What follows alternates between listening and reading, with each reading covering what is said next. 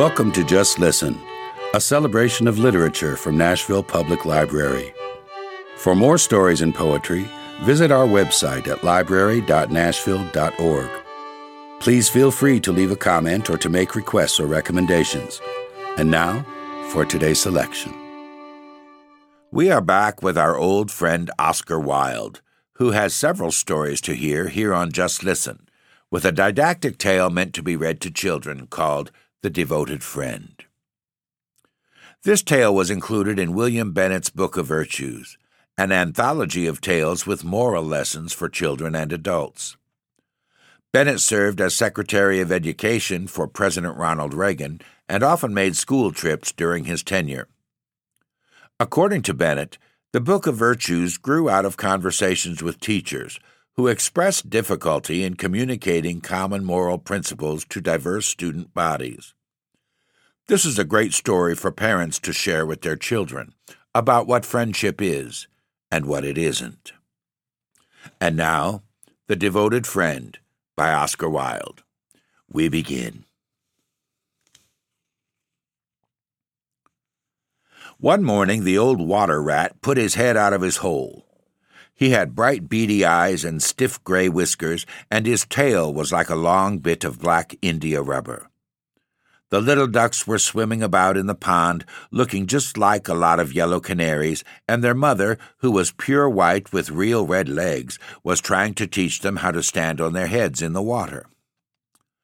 "You will never be in the best society unless you can stand on your heads," she kept saying to them, and every now and then she showed them how it was done. But the little ducks paid no attention to her. They were so young that they did not know what an advantage it is to be in society at all. "What disobedient children!" cried the old water rat. "They really deserve to be drowned." "Nothing of the kind," answered the duck. "Everyone must make a beginning, and parents cannot be too patient." "Ah, I know nothing about the feelings of parents," said the water rat. "I'm not a family man. In fact, I have never been married, and I never intend to be. Love is all very well in its way, but friendship is much higher. Indeed, I know nothing in the world that is either nobler or rarer than a devoted friendship." "And what, pray, is your idea of the duties of a devoted friend?" asked a green linnet, who was sitting in a willow tree hard by and had overheard the conversation.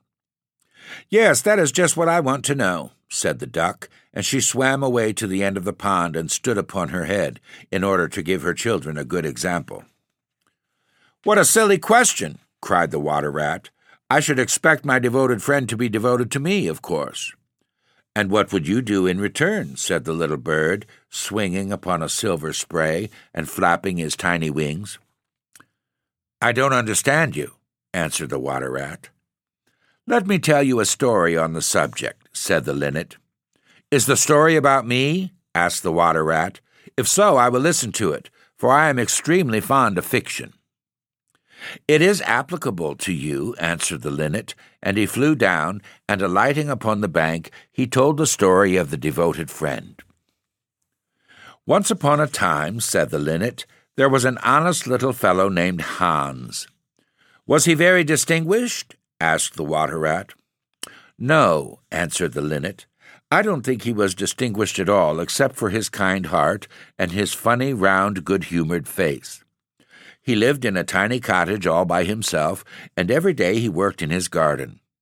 In all the countryside there was no garden so lovely as his. Sweet William grew there, and gillyflowers and shepherd's purses and fair maids of France.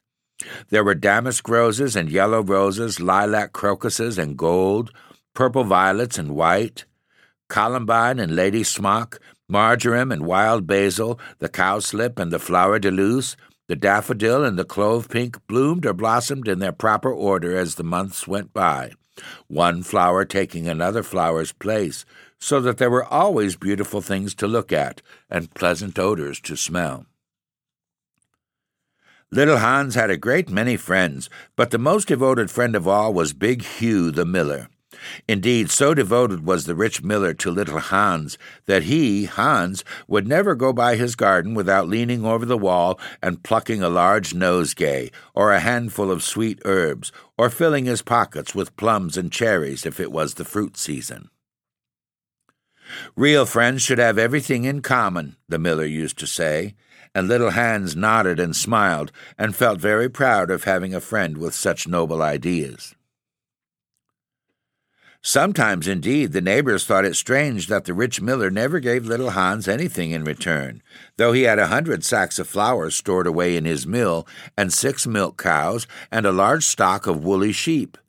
But Hans never troubled his head about these things, and nothing gave him greater pleasure than to listen to all the wonderful things the miller used to say about the unselfishness of true friendship. So little Hans worked away in his garden. During the spring, the summer, and the autumn he was very happy, but when the winter came, and he had no fruit or flowers to bring to the market, he suffered a good deal from cold and hunger, and often had to go to bed without any supper, but a few dried pears or some hard nuts. In the winter also he was extremely lonely, as the miller never came to see him then. "There is no good in my going to see little Hans as long as the snow lasts," the miller used to say to his wife, "for when people are in trouble they should be left alone and not be bothered by visitors. That at least is my idea about friendship, and I am sure I am right. So I shall wait till the spring comes, and then I shall pay him a visit, and he will be able to give me a large basket of primroses, and that will make him so happy." "You are certainly very thoughtful about others," answered the wife, as she sat in her comfortable armchair by the big pine-wood fire. "Very thoughtful indeed. It is quite a treat to hear you talk about friendship. I am sure the clergyman himself could not say such beautiful things as you do, though he does live in a 3-storied house and wears a gold ring on his little finger." "But could we not ask little Hans up here?" said the miller's youngest son. "If poor Hans is in trouble, I will give him half my porridge and show him my white rabbits." "What a silly boy you are!" cried the miller. "I really don't know what is the use of sending you to school. You seem not to learn anything. Why, if little Hans came up here and saw our warm fire and our good supper and our great cask of red wine, he might get envious, and envy is a most terrible thing and would spoil anybody's nature. I certainly will not allow Hans's nature to be spoiled. I am his best friend, and I will always watch over him and see that he is not led into any temptations. Besides, if Hans came here, he might ask me to let him have some flour on credit, and that I could not do. Flour is one thing and friendship is another, and they should not be confused. Why, the words are spelt differently and mean quite different things. Everybody can see that." "How well you talk," said the miller's wife, pouring herself out a large glass of warm ale. "Really, I feel quite drowsy. It is just like being in church." "Lots of people act well," answered the miller, "but very few people talk well, which shows that talking is much the more difficult thing of the two, and much the finer thing also." And he looked sternly across the table at his little son, who felt so ashamed of himself that he hung his head down and grew quite scarlet and began to cry into his tea. However, he was so young that you must excuse him. "Is that the end of the story?" asked the water rat. "Certainly not," answered the linnet. "That is the beginning." "Then you are quite behind the age," said the water rat. "Every good storyteller nowadays starts with the end and then goes on to the beginning and concludes with the middle. That is the new method. I heard all about it the other day from a critic who was walking around the pond with a young man. He spoke of the matter at great length, and I am sure he must have been right, for he had blue spectacles and a bald head, and whenever the young man made any remark he always answered, 'Pooh!' But pray go on with your story. I like the miller immensely. I have all kinds of beautiful sentiments myself, so there is a great sympathy between us." "Well," said the linnet, hopping now on one leg and now on the other, "as soon as the winter was over and the primroses began to open their pale yellow stars, the miller said to his wife that he would go down and see little Hans." "Why, what a good heart you have," cried his wife. "You are always thinking of others, and mind you take the big basket with you for the flowers." So the miller tied the sails of the windmill together with a strong iron chain and went down the hill with the basket on his arm. "Good morning, little Hans," said the miller. "Good morning," said Hans, leaning on his spade and smiling from ear to ear. "And how have you been all the winter?" said the miller. "Well, really," cried Hans, "it is very good of you to ask, very good indeed. I am afraid I had a rather hard time of it, but now the spring has come, and I am quite happy, and all my flowers are doing well." "We often talked of you during the winter, Hans," said the miller, "and wondered how you were getting on." "That was kind of you," said Hans. "I was half afraid you had forgotten me." "Hans, I am surprised at you," said the miller. "Friendship never forgets. That is the wonderful thing about it, but I am afraid you don't understand the poetry of life. How lovely your primroses are looking, by the by." "They are certainly very lovely," said Hans, "and it is a most lucky thing for me that I have so many. I am going to bring them into the market and sell them to the burgomaster's daughter, and buy back my wheelbarrow with the money." "Buy back your wheelbarrow? You don't mean to say you have sold it? What a very stupid thing to do." "Well, the fact is," said Hans, "that I was obliged to. You see, the winter was a very bad time for me, and I really had no money at all to buy bread with. So I first sold the silver buttons off my Sunday coat, and then I sold my silver chain, and then I sold my big pipe, and at last I sold my wheelbarrow. But I am going to buy them all back again now." "Hans," said the miller, "I will give you my wheelbarrow.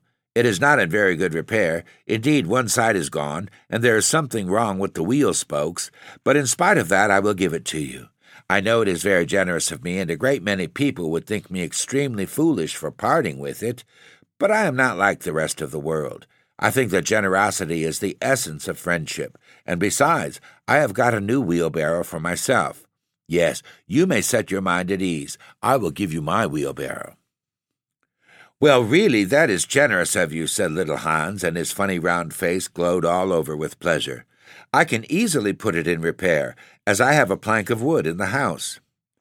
"A plank of wood," said the miller. "Why, that is just what I want for the roof of my barn. There is a very large hole in it, and the corn will all get damp if I don't stop it up. How lucky you mentioned it. It is quite remarkable how one good action always breeds another. I have given you my wheelbarrow, and now you are going to give me your plank. Of course, the wheelbarrow is worth far more than the plank, but true friendship never notices things like that. Pray get it at once, and I will set to work at my barn this very day." "Certainly," cried little Hans, and he ran into the shed and dragged the plank out. "It is not a very big plank," said the miller, looking at it, "and I am afraid that after I have mended my barn roof there won't be any left for you to mend the wheelbarrow with. But of course that is not my fault, and now as I have given you my wheelbarrow, I am sure you would like to give me some flowers in return. Here is the basket, and mind you fill it quite full." "Quite full?" said little Hans, rather sorrowfully, for it was really a very big basket, and he knew that if he filled it he would have no flowers left for the market, and he was very anxious to get his silver buttons back. "Well, really," answered the miller, "as I have given you my wheelbarrow, I don't think that it is much to ask you for a few flowers. I may be wrong, but I should have thought that friendship, true friendship, was quite free from selfishness of any kind." "My dear friend, my best friend," cried little Hans, "you are welcome to all the flowers in my garden. I would much sooner have your good opinion than my silver buttons, any day." And he ran and plucked all his pretty primroses and filled the miller's basket. "Goodbye, little Hans," said the miller as he went up the hill with the plank on his shoulder and the big basket in his hand. "Goodbye," said little Hans, and he began to dig away quite merrily. He was so pleased about the wheelbarrow. The next day he was nailing up some honeysuckle against the porch when he heard the miller's voice calling to him from the road. So he jumped off the ladder and ran down the garden and looked over the wall. There was the miller with a large sack of flour on his back. "Dear little Hans," said the miller, "would you mind carrying this sack of flour for me to market?" "Oh, I am so sorry," said Hans, "but I am really very busy today. I have got all my creepers to nail up, and all my flowers to water, and all my grass to roll." "Well, really," said the miller, "I think that, considering that I am going to give you my wheelbarrow, it is rather unfriendly of you to refuse." "Oh, don't say that," cried little Hans. "I wouldn't be unfriendly for the whole world," and he ran in for his cap and trudged off with the big sack on his shoulders. It was a very hot day, and the road was terribly dusty, and before Hans had reached the 6th milestone, he was so tired that he had to sit down and rest. However, he went on bravely, and at last he reached the market. After he had waited there some time, he sold the sack of flour for a very good price, and then he returned home at once, for he was afraid that if he stopped too late he might meet some robbers on the way. "It has certainly been a hard day," said little Hans to himself as he was going to bed. "But I am glad I did not refuse the miller, for he is my best friend, and besides, he is going to give me his wheelbarrow." Early the next morning the miller came down to get the money for his sack of flour, but little Hans was so tired that he was still in bed. "Upon my word," said the miller, "you are very lazy.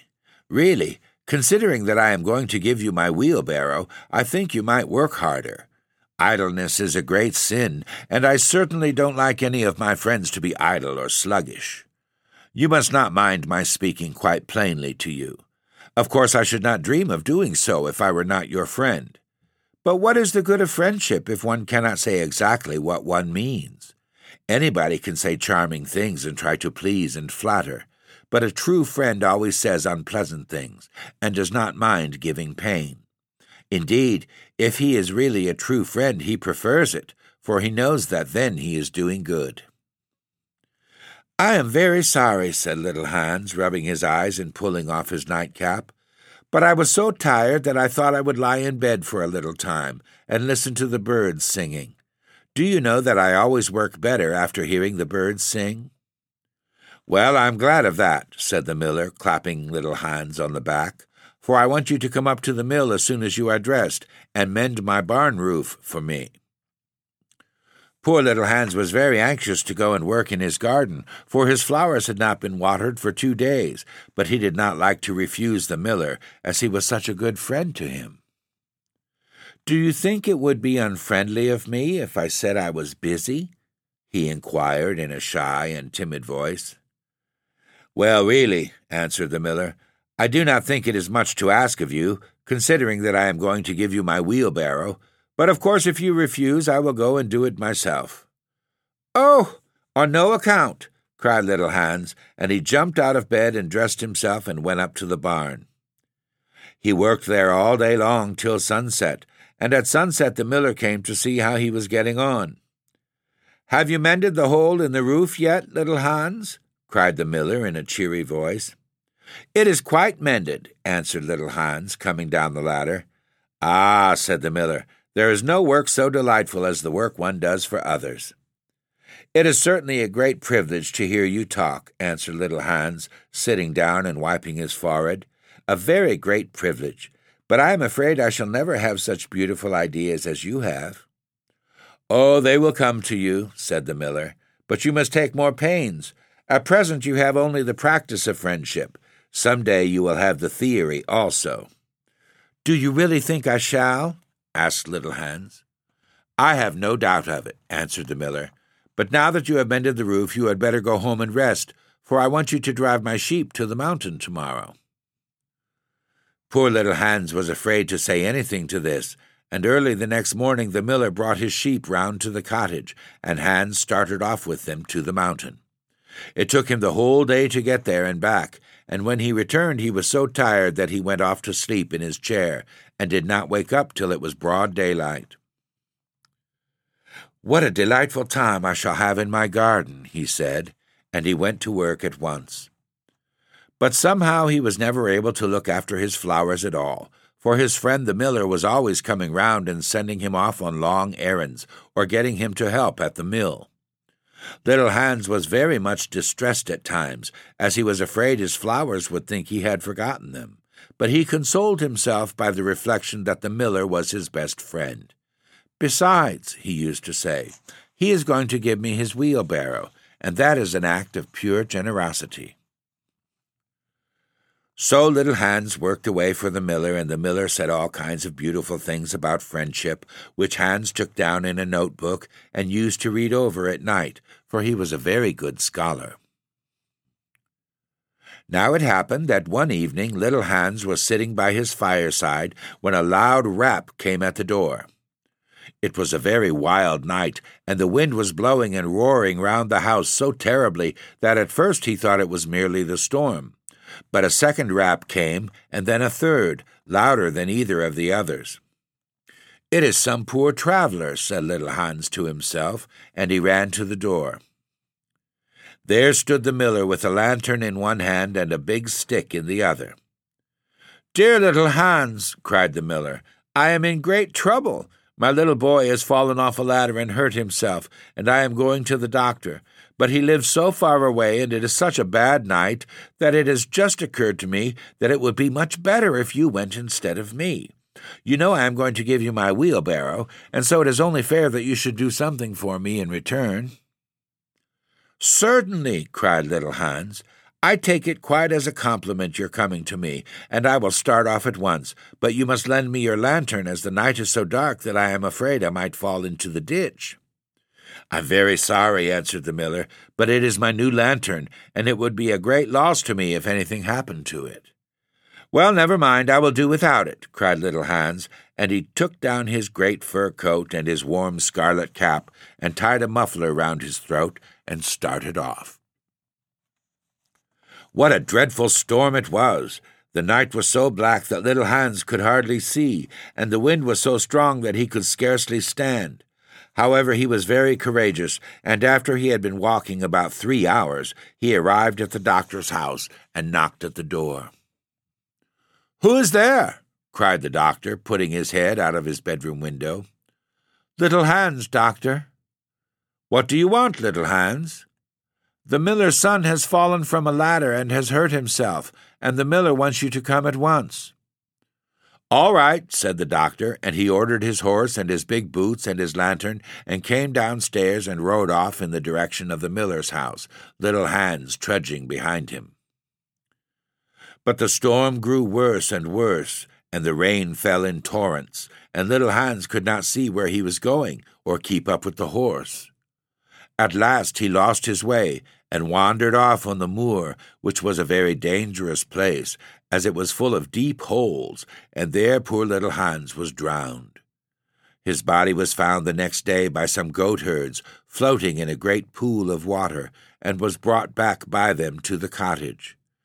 Everybody went to little Hans's funeral, as he was so popular, and the miller was the chief mourner. "As I was his best friend," said the miller, "it is only fair that I should have the best place." So he walked at the head of the procession in a long black cloak, and every now and then he wiped his eyes with a big pocket handkerchief. "Little Hans is certainly a great loss to everyone," said the blacksmith, when the funeral was over, and they were all seated comfortably in the inn, drinking spiced wine and eating sweet cakes. "A great loss to me, at any rate," answered the miller. "Why, I had as good as given him my wheelbarrow, and now I really don't know what to do with it. It is very much in my way at home, and it is in such bad repair that I could not get anything for it if I sold it. I will certainly take care not to give away anything again. One always suffers for being generous." "Well," said the water rat, after a long pause. "Well, that is the end," said the linnet.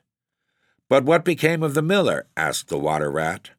"Oh, I really don't know," replied the linnet, "and I am sure that I don't care." "It is quite evident, then, that you have no sympathy in your nature," said the water rat. "I am afraid you don't quite see the moral of the story," remarked the linnet. "The what?" screamed the water rat. "The moral." "Do you mean to say that the story has a moral?" "Certainly," said the linnet. "Well, really," said the water rat in a very angry manner, "I think you should have told me that before you began. If you had done so, I certainly would not have listened to you. In fact, I should have said, 'Pooh!' like the critic. However, I can say it now." So he shouted out, "Pooh!" at the top of his voice, gave a whisk with his tail, and went back into his hole. "And how do you like the water rat?" asked the duck, who came paddling up some minutes afterwards. "He has a great many good points, but for my own part I have a mother's feelings, and I can never look at a confirmed bachelor without tears coming into my eyes." "I am rather afraid that I have annoyed him," answered the linnet. "The fact is that I told him a story with a moral." "Ah, that is always a very dangerous thing to do," said the duck, "and I quite agree with her." Thanks for joining us. Tune in to another session of Just Listen by visiting your Nashville Public Library website at library.nashville.org.